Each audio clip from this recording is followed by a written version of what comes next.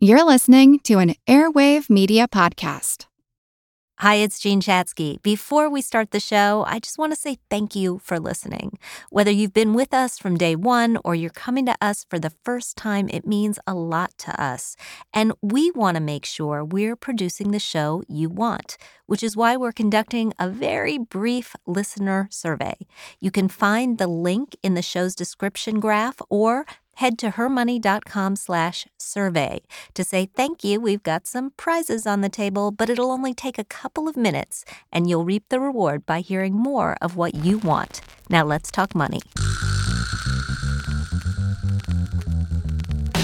Her Money is supported by Fidelity Investments. We want you to demand more from your money, so start by knowing what you own and owe, and we'll help you take the next step at fidelity.com/demand more now.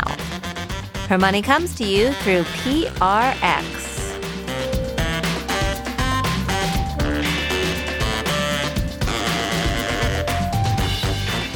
Hey everybody, it's Jean Chatzky, and this week we are talking about family, overcoming financial hardships, resiliency, and mentorship with someone whose work has inspired all of us for quite some time. At least it's inspired me.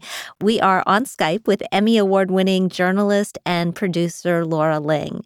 And Laura, I know you'll remember, grabbed the world's attention back in 2009 while reporting on the trafficking of North Korean women when she and a colleague were arrested and held in North Korea captive for 140 days before being released on a special pardon.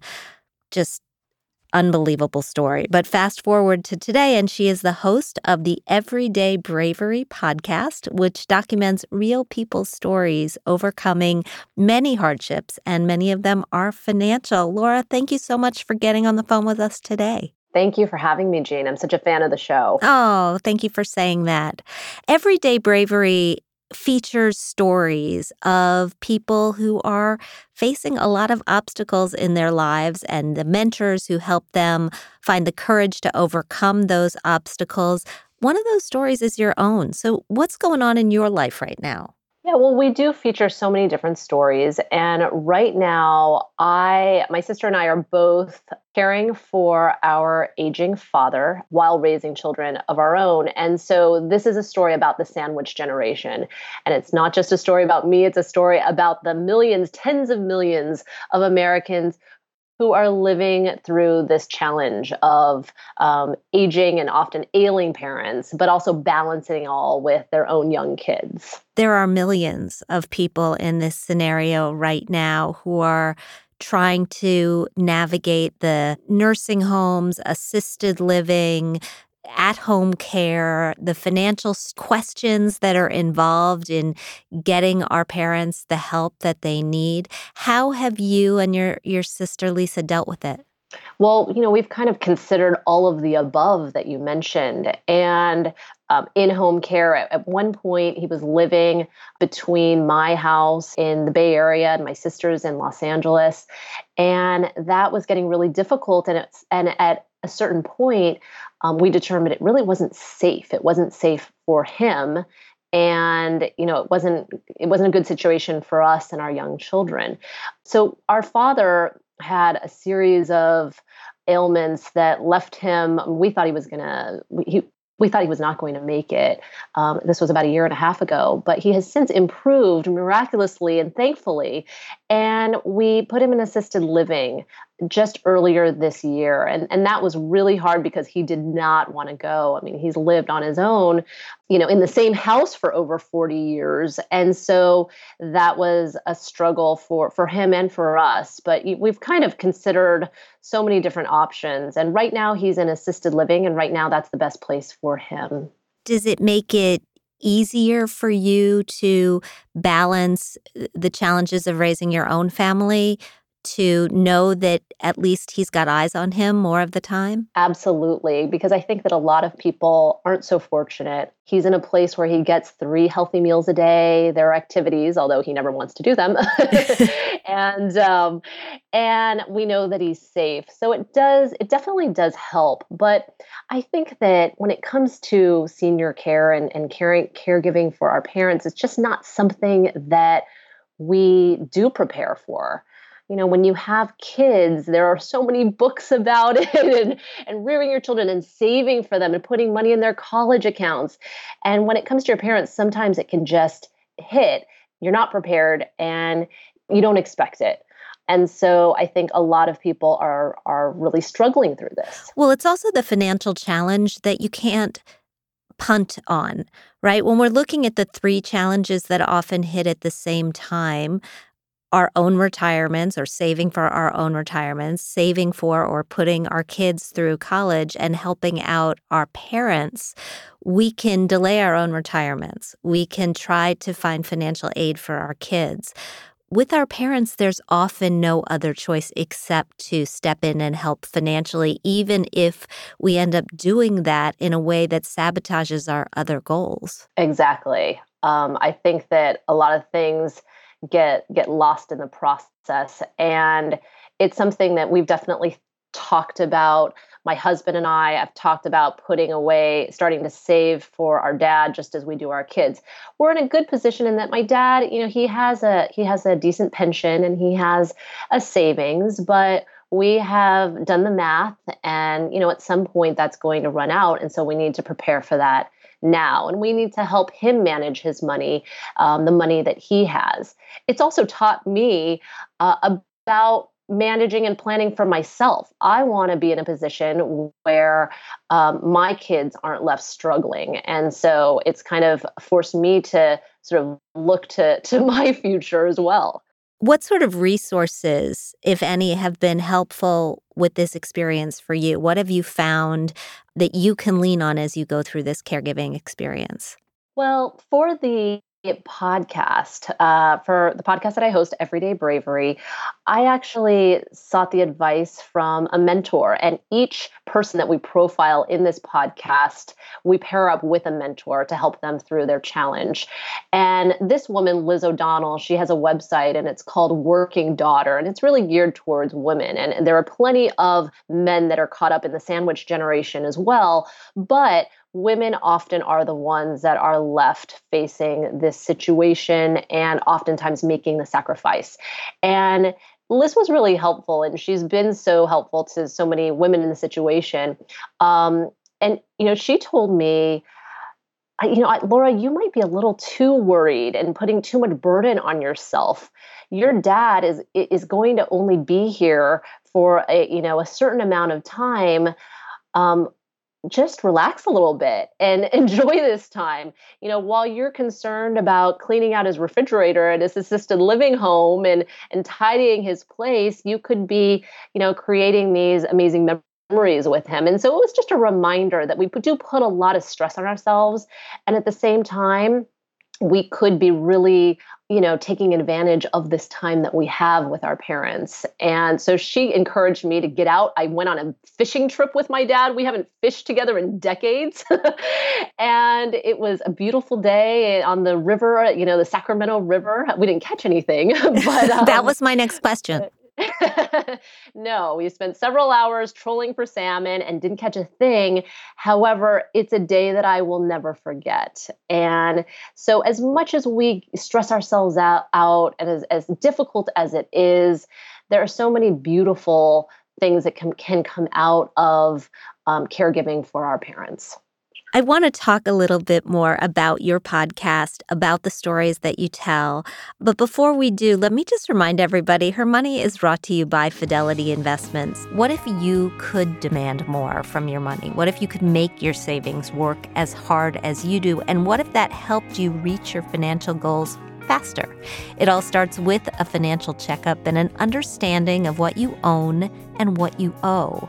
From there, the folks at Fidelity can help you evaluate your investment options and come up with more ways to grow your savings. You can get started today at fidelity.com/demandmorenow. We're happy to be back talking with Laura Ling, host of the podcast Everyday Bravery. Where'd the title come from? I just love it. Oh, thanks. Well, everyone has their own challenges, and oftentimes they are they can seem kind of commonplace, and it's reaching into our own personal souls to find that everyday bravery.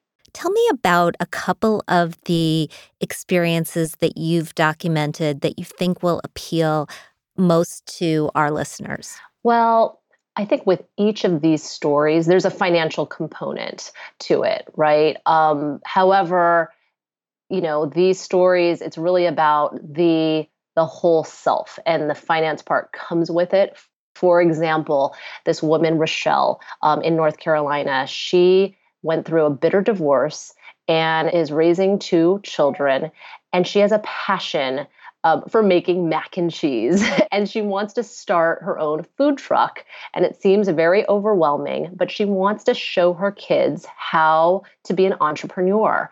But at the same time, this is a heartbreaking and heartwarming story, because at that same time, her young son, Joshua, is diagnosed with cancer. And so she's just hit with a lot of overwhelming situations.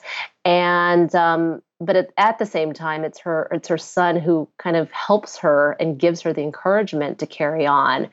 And that story is one that's a little bit more like on the head, hits the nail on the head in terms of financial. There's another story about this guy, John, who is afraid of bridges. He gets these paralyzing anxiety attacks when he is close to a bridge and needs to drive across a bridge. In fact, he doesn't end up driving across bridges. He has a police officer escort him and get in his car and drive him across a bridge. And that might not seem like a financial situation, but his anxiety has inhibited him from doing things like getting to work on time. He has anxiety when he's driving on dates. He's had to cancel plans with friends. And so it really has affected his whole self, his whole life, his financial life, and he doesn't want his fears to define him. And so with each of these people that we meet, we pair them up with mentors who can help them, sometimes with financial advice, but sometimes just to give them that extra push and encouragement to really believe in themselves so that they can lead their best lives. Right. So in Rochelle's case, it was a food truck guy who was able to give her actual business advice about how to go through this. What is it about mentorship that is so powerful? Well, I think that it's, when you have somebody that can help encourage you in an area where you may be unfamiliar with, it just gives you that extra push. It's that extra encouragement, as I said, to just believe in yourself. And sometimes it's really concrete advice that you might get. And oftentimes it is just that encouragement, that extra boost that might make the difference.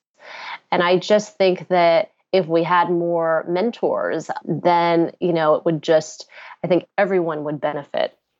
Who's your mentor? Well, Jade, it's funny you asked that, because I haven't had a lot of mentors in my life, and I'm kind of really bummed out about that. I wish I did. Very early on in my career, there was a producer. His name's Mitch Koss, and he kind of took me under his wing. This was when I was, a researcher at a media organization, and he, helped teach me about all different aspects of the industry. I really looked up to him and am grateful for his mentorship to this day. But I haven't had a ton of mentors. What I have tried to mentor people as much as I can, because I think it's so valuable. And one of the things that I tell people is, if you're interested in something, if you're passionate about something, get on the phone and call that person that you really admire and just ask them, you may not have the time, but can I just take you out to coffee and pick your brain? And, a beautiful mentorship might form from that.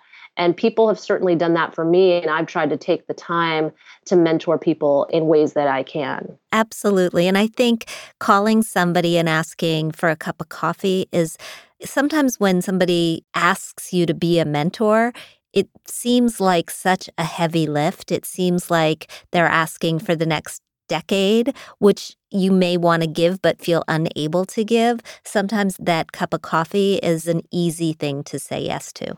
Yeah, it could be an hour conversation over coffee that could mean the world to somebody. Before we wrap, I just want to touch on resilience. I did a project a number of years ago called The Difference, where I conducted a big study, 5,000 people, looking for factors that helped people succeed in a variety of economic situations. And in addition to the financial habits like saving enough money and investing that popped, resilience popped. Being able to overcome. How do you teach resilience? You clearly have needed it at many points in your life, particularly during that stretch in North Korea.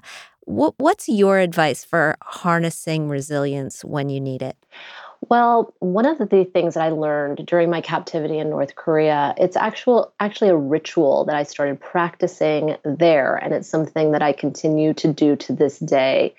And it's something that helped me maintain hope and find strength in places that I didn't know existed. And here's what I would do. I would sit every evening before I went to sleep. I would sit cross-legged and I would close my eyes and I would think about something that happened in that day that I actually felt grateful for, despite this bleak situation, this really horrifying situation that I was in. And I would think about something that happened in that day. So I would say to myself, for example, I feel lucky that I saw a butterfly outside the window, even though I can't go outside and breathe the fresh air. Or I feel fortunate that I got 3 meals today, even though the portions were meager, because they were probably more than what the average North Korean was getting. And so focusing on those small things allowed me to get on to the next day. And it's something, as I said, I continue to do this to this day, because I do find that it really gives me a sense of not only peace, but of purpose. And it reminds me of what I have and what I can do. And it really does bring more meaning to my life. So that's one of the little rituals that I practice that has helped me find strength and resiliency in my life.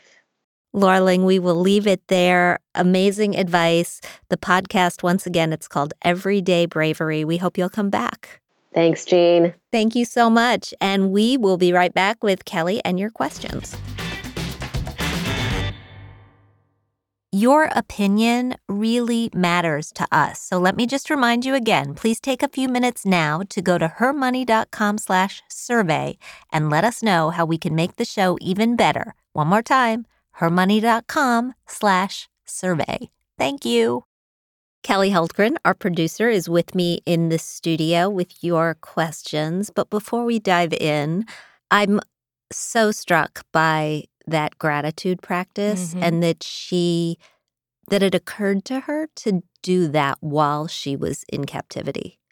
And we've heard that grit or resiliency is something that you can build, but gosh, I think it comes quite naturally to her. It sounds like it. It sounds like it. I mean, I know just from years of doing research that we're born with about 50% of the resilience that we're ever going to get, but the other 50% is up to us. And this is the way we build it. We build it by controlling the things that we can control, letting go of the other things, and noticing that there is a pattern of good things that happen in all of our lives, even during what we think are the most dire times.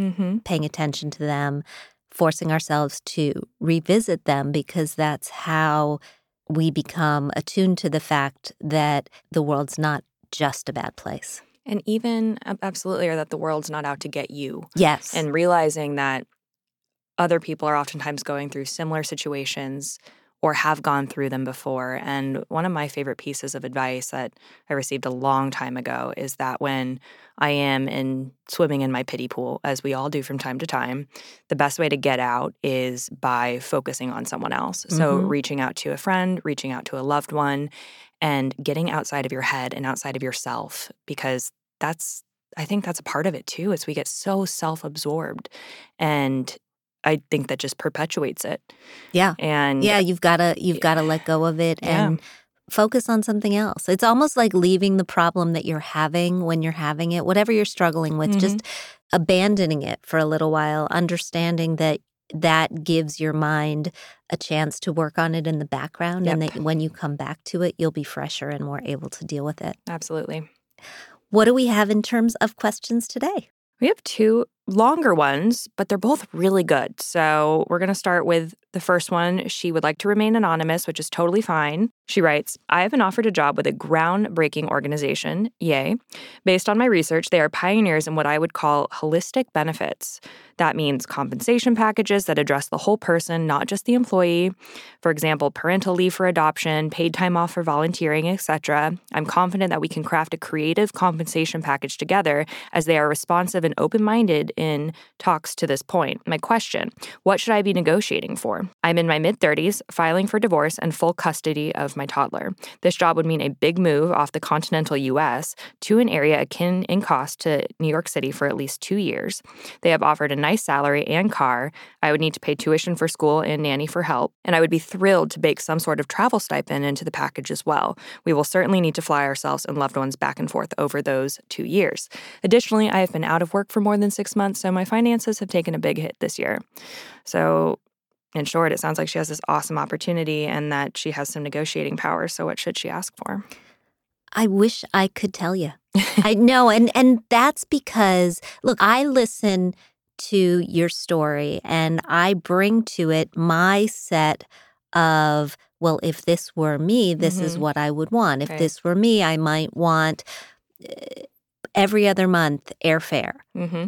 I might want to work one day from home, so that because I don't know what kind of a commute is involved in this new community.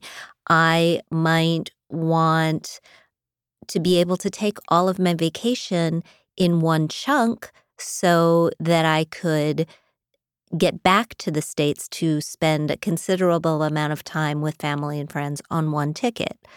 I might want, who knows, right? I might want, there are services that exist in foreign countries to help expats get acclimated. I might want that. I might want language lessons. I don't know. But my guess is she knows, and she knows that the company is open. So I would make a list, and I would rank order it in terms of the things that are most meaningful to you. I would also take the time to understand what these different things cost, so that if they are basically saying, we will pay X amount of money to help get you oriented, she knows that she can pull one from column A and one from column B. So it doesn't make a lot of sense if language lessons, which you can get on tape, are inexpensive. It doesn't make a lot of sense to throw away the opportunity to capture a valuable, expensive benefit when you could just buy that yourself. Right. And I would look really, really closely at the cost of living in this new place and the cost of all of these other services and figure out how much she's going to have to spend and what she'll be able to save. Rebuilding your savings needs to be very, very high on the priority list, particularly if you have blown through a lot of your savings during this period of unemployment. And if that means that the thing that you really should be asking for is more cash up front, a higher salary up front that you manage yourself, you should know that too. Yep. No, I love that idea. And yeah, I think quantifying everything that you do want so that you know if they say no to that in the benefits, maybe you can ask for more money. Exactly what you just said. Well, and the other thing that occurs to me is that there are a lot of companies that are offering these kinds of extra benefits, student loan repayment, additional coursework to help you achieve your goals. But depending on the size of the company, they sometimes find they have to offer it to everyone or everyone at a certain tier. Yep. And you may just want to be conscious of that as well, that they may be a best places to work for in the universe kind of a company. They may not be able to offer you things that they're not able to offer other people, and the cost of offering it to everybody might be too expensive. Anonymous, this is wonderful, though. Congratulations. Yeah. It sounds like a great, not even a problem, but a great puzzle to figure out. And congratulations, and have a great time on your new adventure. I hope you're going somewhere fun. Yeah, me too. And we'll do one more from Sophia. I'm hoping to start an MBA program in the fall of 2020, and I'm looking for advice on how to manage my money now to best prepare for my time as a student and life after school. I had a full merit scholarship for undergrad, so I currently have no student debt. Yay. Yeah, if we had a horn, I would blow it. And my parents have about $50,000 in a 529 that they will continue toward my graduate degree. In the 3 years since undergrad, I have managed to save about $65,000, which I have split between a high-yield online savings account earning 1.9% interest, a CD earning 2.6%, and a small amount with a robo-investor for fun. I've contributed an additional $17,500 toward my 401k so far and continue to contribute 5%. Dang, Sophia, which is what my employer will match. My question is there something else I can do with my savings over the next 18 months before I start school? For example, would it be irresponsible to invest in a home before starting school? I rent an apartment in Brooklyn for $1,000 a month. Wow. I know. Just that alone, I rent. Let's just dwell on that sentence for a second. I rent an apartment in Brooklyn for $1,000 a month. I didn't want to be you already, Sophia. Wow. Okay. I rent an apartment in Brooklyn. By the way, for anybody who doesn't live in Brooklyn, that's really good. That's so good. It's really good. Oh, okay. For $1,000 a month and can't afford a home in my area, but dream of buying a second house that I could rent out in a less expensive city.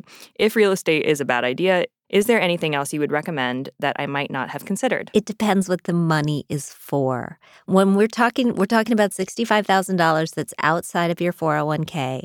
Could you use it to buy real estate? I wouldn't at this point in life, and I wouldn't for a couple of reasons.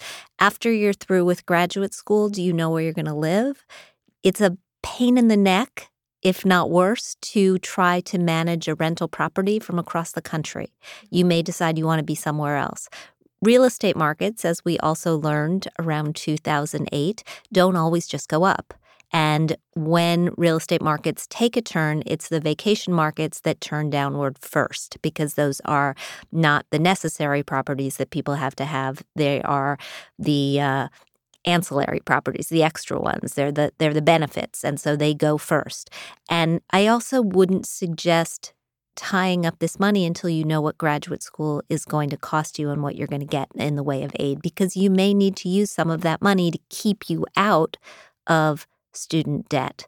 So for now, these are short-term funds. And when it comes to our short-term funds, we put them somewhere really boring, which usually means a money market account or a savings account with a high interest rate.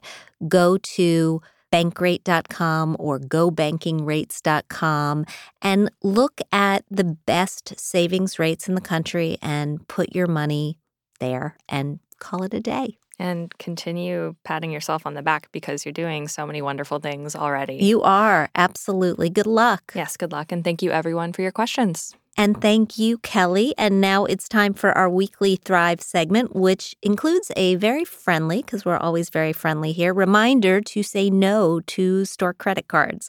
According to a recent survey from creditcards.com, about half of all Americans have impulsively acquiesced when offered a discount in exchange for adding another piece of plastic to their wallets. Here are 2 good reasons to say no thank you. The interest rates on these cards are absurdly high. They are in the mid 20% rate on average. And just to put that in perspective, it means carrying a $2,000 balance for a year will cost you $500.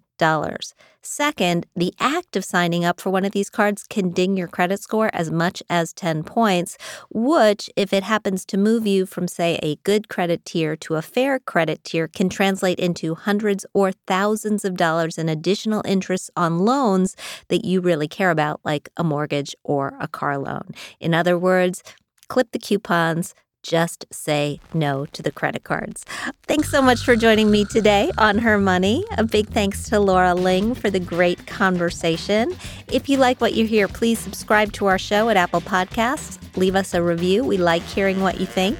We also want to thank our sponsor, Fidelity. We record this podcast out of CDM Sound Studios. Our music is provided by Track Tribe, and our show comes to you through PRX. Join us next week. We'll be back with another great guest, and we'll talk soon.